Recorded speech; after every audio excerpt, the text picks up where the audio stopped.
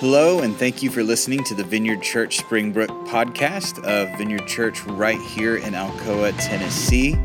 If you haven't already, you can check out our website for more information about our church or find our audio archive with all of our previous messages at www.vineyardchurch.us.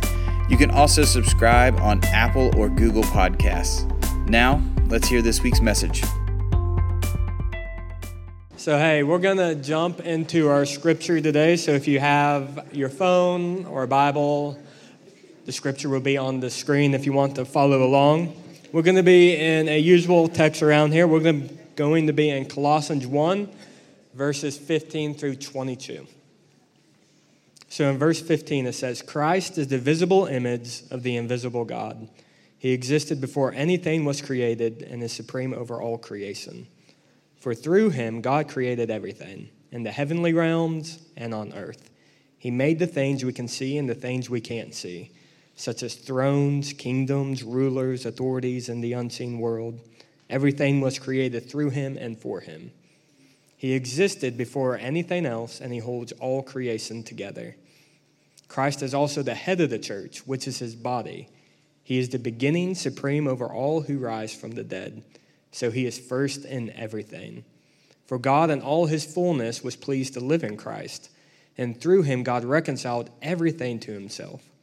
He made peace with everything in heaven and on earth by means of Christ's blood on the cross.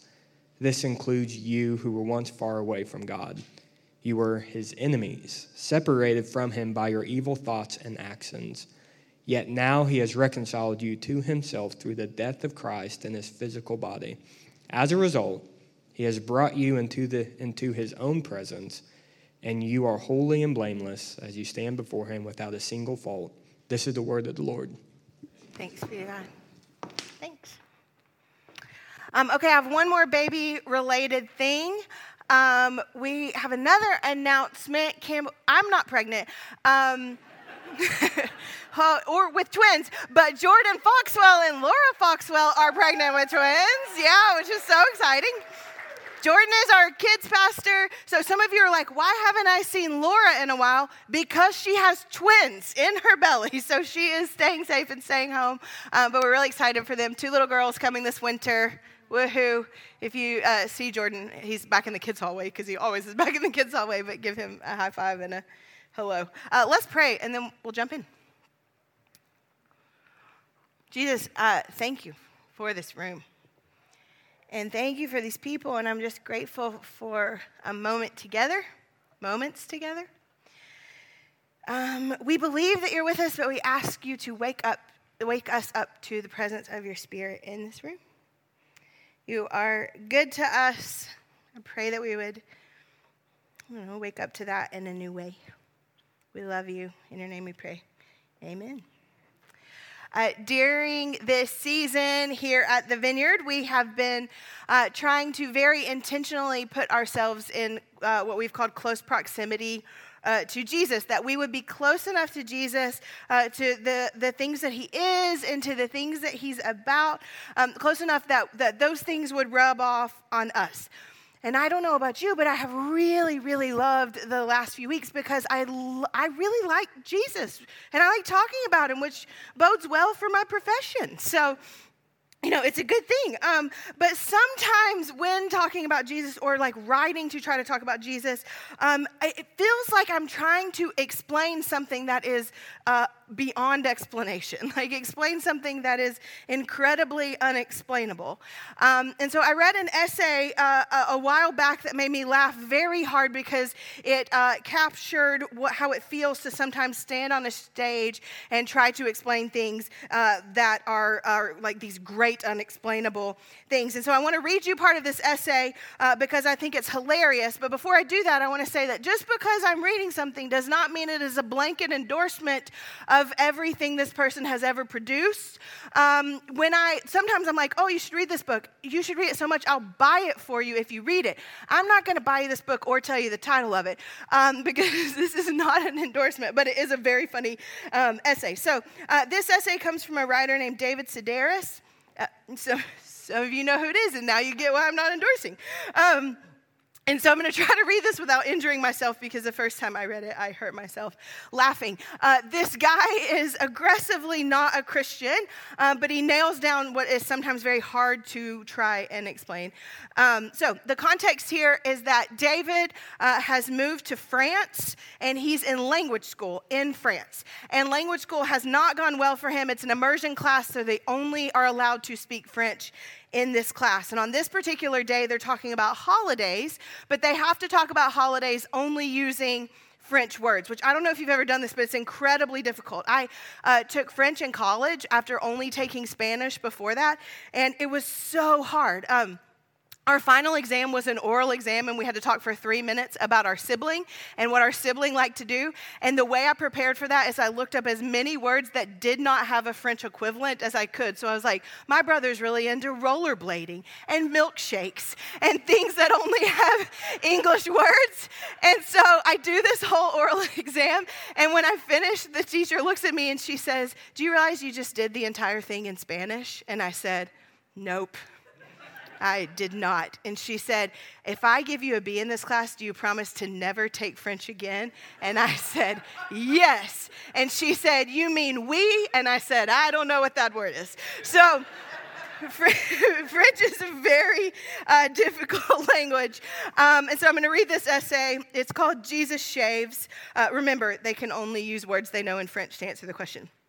He says this: "We finished discussing Bastille Day, the holiday, and continued our lesson about holidays with Easter, which was represented in our textbook by a black and white photograph of a chocolate bell lying on a bed of palm fronds.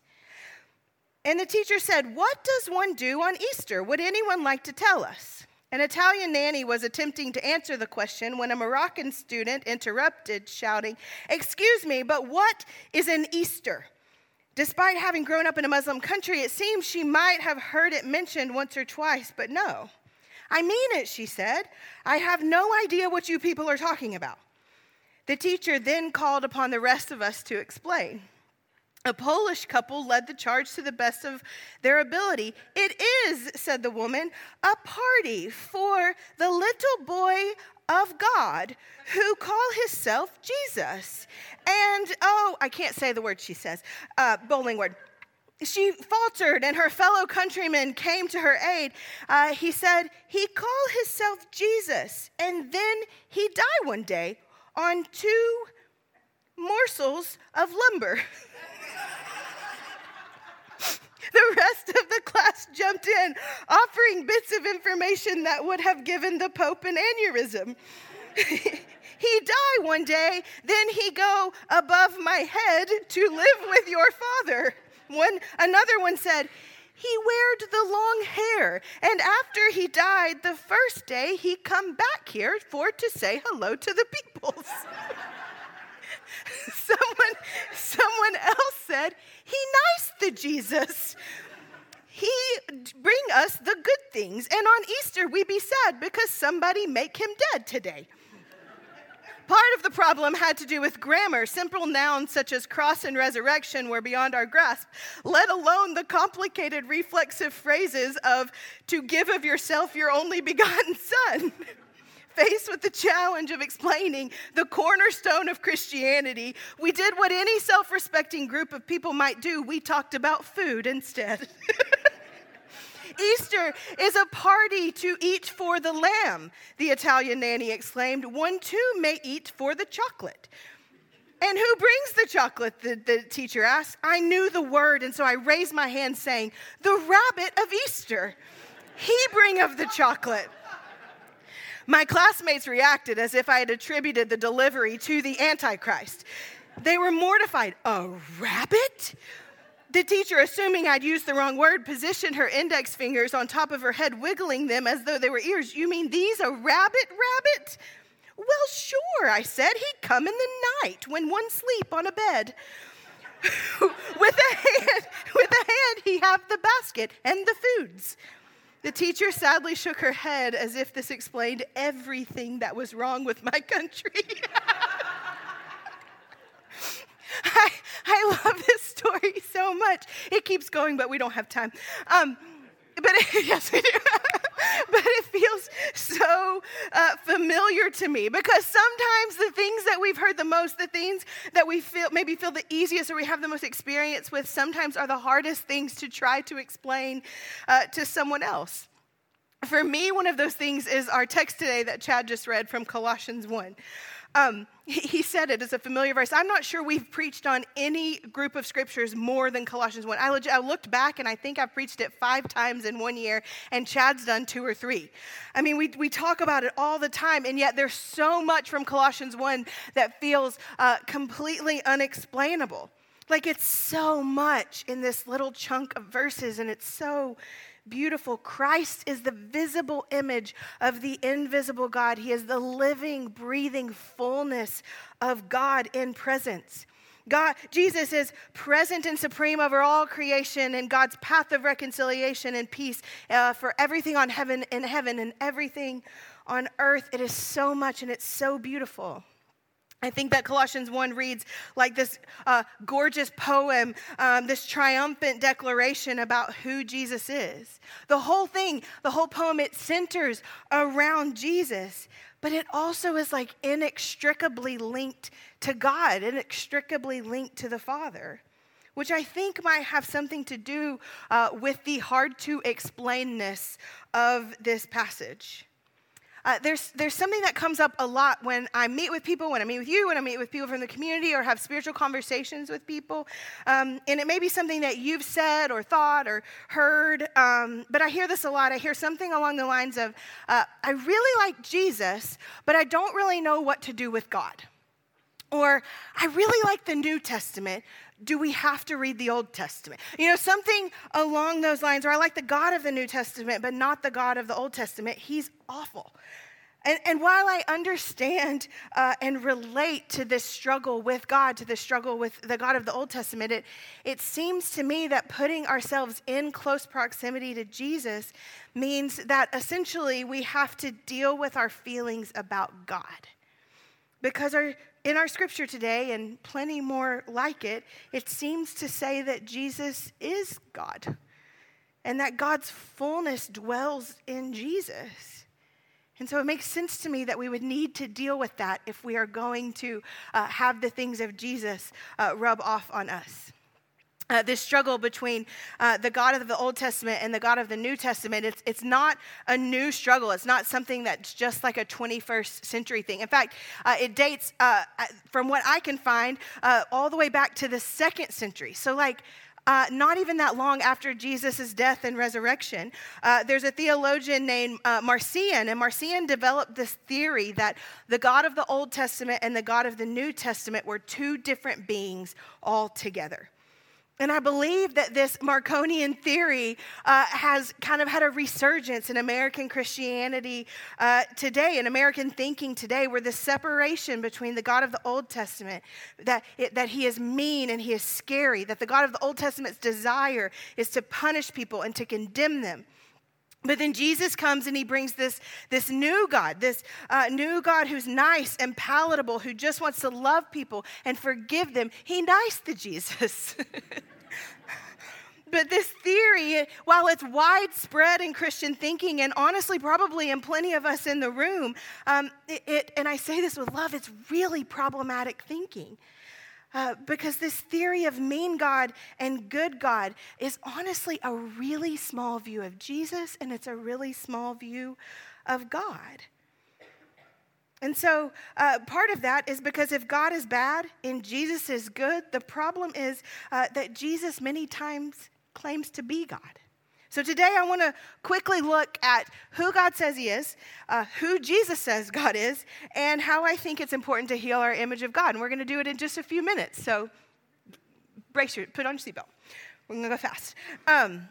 I read this week that in the ancient world, knowing the name of a deity meant that an individual had power over the deity. So to name the deity meant that there was a sense of control around the deity, like you could grasp a god if you could name a god.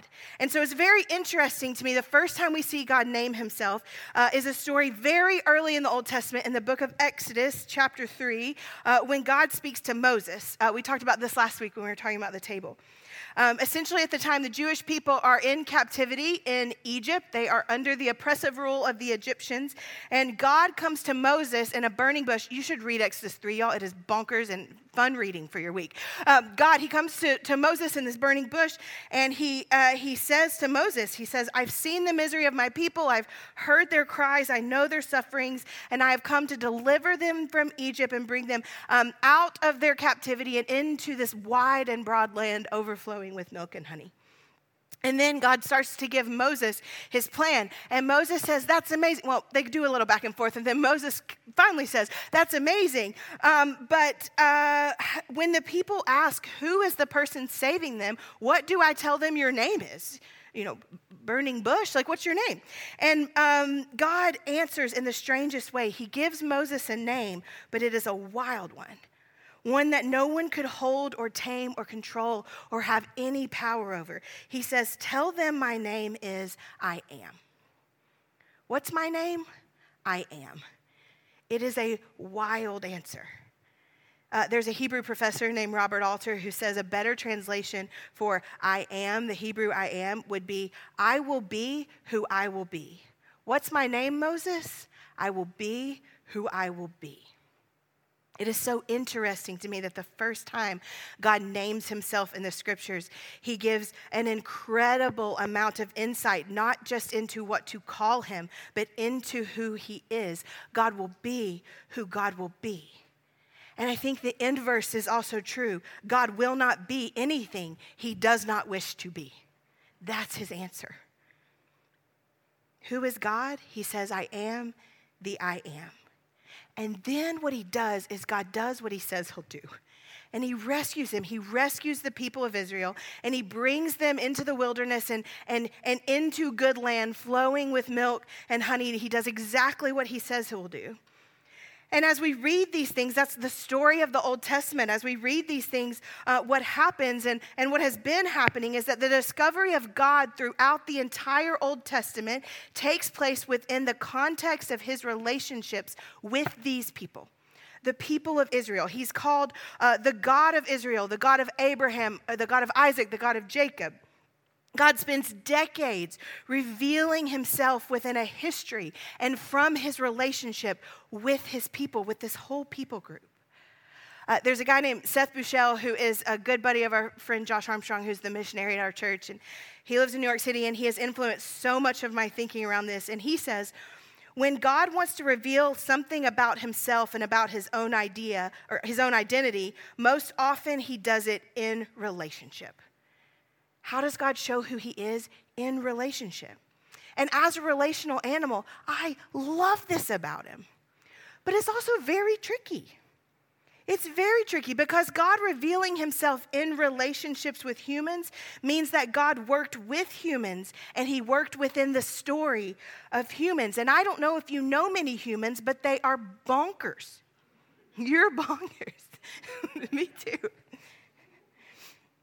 And so what it means is that choosing to be in relationship with God, choosing to discover and explore the identity with God also means choosing to inherit his history and his relationships, some of which are amazing and some of which are the opposite of amazing. They're horrible. The Old Testament is full of this stuff, wonderful things and not so wonderful things. But it's the revelation of a God with his people. A revelation of a God in relationship with them, in relationship with his people. And this relationship, these stories, they go all through the years and they lead all the way up to Jesus, God's own son, who Bill Johnson calls his perfect theology. He says if theology is talking about God, then talking about Jesus is talking about God. And Jesus, he does something similar. He begins to, in relationship, live out his own stories. A few weeks ago, we talked about when Jesus' disciples were on the boat. Do you remember this? And the storm is coming, and then he comes walking out to them on the water, but they don't know who it is, so they just see this thing that they think probably is a ghost coming at them. And they say, "Who are you?" And John in his gospel tells us that Jesus replies, "Don't be afraid, I am." "Who are you?" they say. And he replies with the very wild name of God, "I am." God will be who God will be. For the first time in John's gospel, Jesus claims his own name, and he claims to have the name of the God of Israel. He says it here for the first time, but then Jesus, he claims it over and over and over again. Seth Bushell, to quote from him again, says that this is the crux of the Christian faith. That it's at this intersection of Scripture as God declares who he is. He doesn't hand his people a set of theological ideas or a creed or another book. Instead, to declare who he is, he hands his people a person. When God wants to reveal himself in all of his fullness, he doesn't choose words, he chose Jesus. To quote Seth, he says, God will be who God will be, and he chose to be Jesus, the Christ, the only one to whom God has ever given God's own name to. How is it that we know what God is like? How do we discover God? We look at Jesus, at the stories and the relationships and the actions and the words of Jesus. How do we heal the image of God, the God of condemnation and the God of fear? We look at Jesus. And I think that healing is incredibly important. My most favorite writer, at least today, because I'm talking about him, Brennan Manning, he says that part of his drive to heal the image of God in his life came from learning how to follow the first of the 10 Commandments. So when God delivers his people from Egypt with Moses, they get out of exile, or they get out of captivity, and they end up in this wilderness, and they create this new society.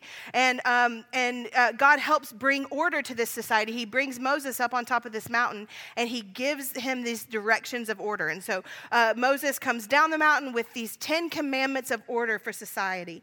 And the first of those commandments goes like this: I am. That's how it starts. I am the Lord your God. You can have no other gods but me. God will be what God will be, and you may have no other gods but me. And Manning says that we have to understand that this isn't just a command against making other things gods in our lives, though it is partially that. It's also a command that we review and inspect and reject the false things we believe about who God is. God will be who God will be, but God will not be who he does not wish to be. And so there is work of healing in us that we reject the false things that we believe about God. It is the first commandment given to God's people. It means learning how to look at the things that we believe about God and weigh them in light of Jesus, the Christ, rejecting the false images of God by turning our eyes to the visible expression of him, to the place where God's fullness and most true was made to live, to the place where God made peace with everything in heaven and everything on earth. Jesus, he spent so much of his ministry doing this exact thing. So much of the ministry and the stories that Jesus tells are about rejecting false images of God that his people had started to believe. I read a writer this week that said it is the formational work that Jesus was doing in his followers. The formational work. He says things like, you've read this your whole life, but I say this. And Jesus, he teaches in parables. We talk about them a lot around here, stories that widen and reframe God's image. He tells parables like there's one in Matthew 20 where Jesus takes this really common story that the rabbis had told for years and years, and he turns it on its head.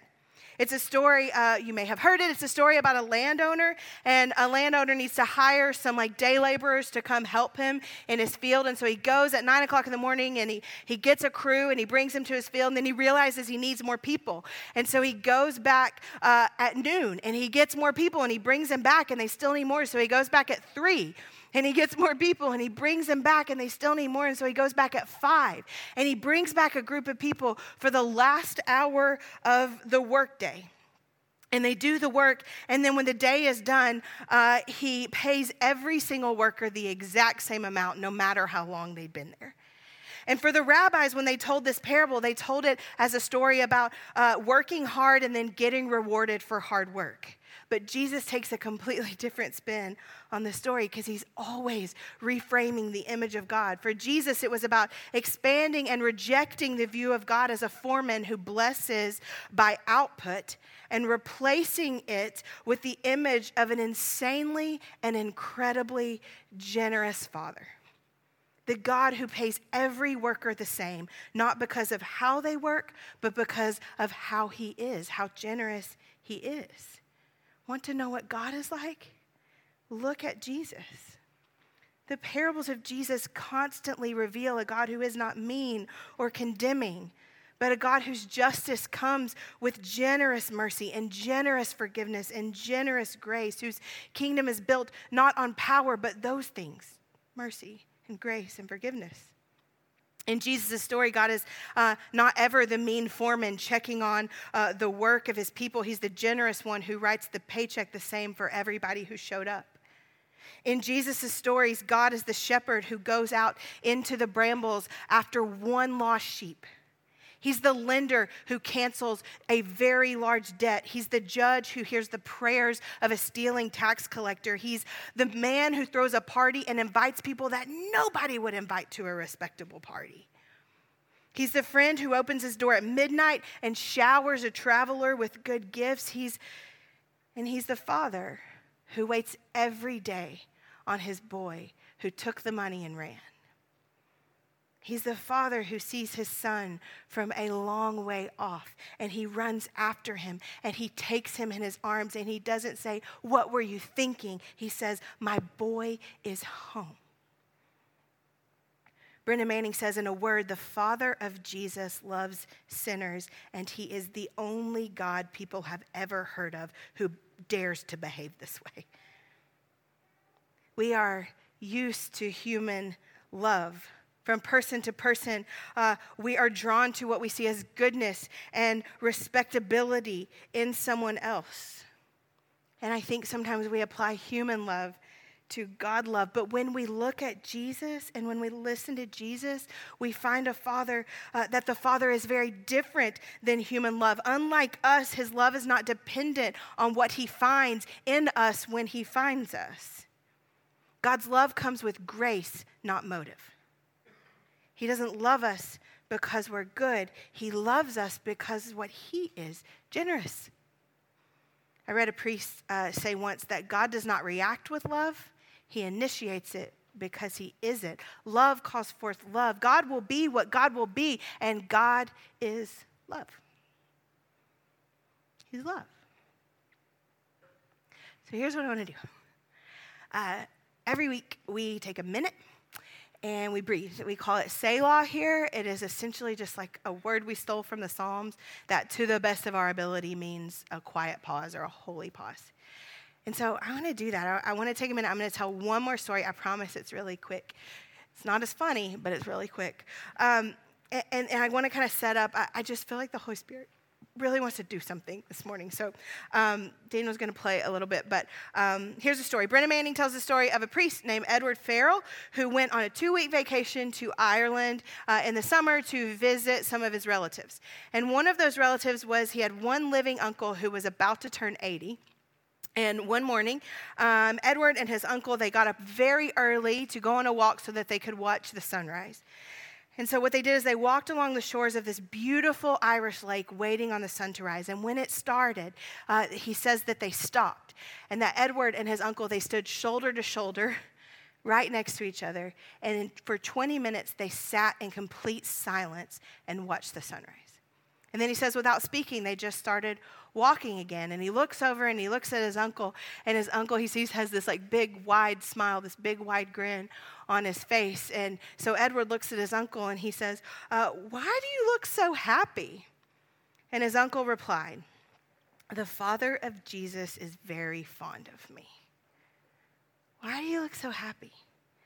The Father of Jesus is very fond of me. I feel like one of the things that the Holy Spirit wants to do in us this morning is some work, like a healing work in this room around the fondness and tenderness of God for his people. And so here's my question for you to spend a couple of minutes. There will be some words on the screen. If they're helpful, follow along. Daniel will play some quiet music, and we're just going to be for a second. Here's my question. Do you believe that God is fond of you? Do you believe that the Father of Jesus is tender toward you? That he not only loves you, but likes you?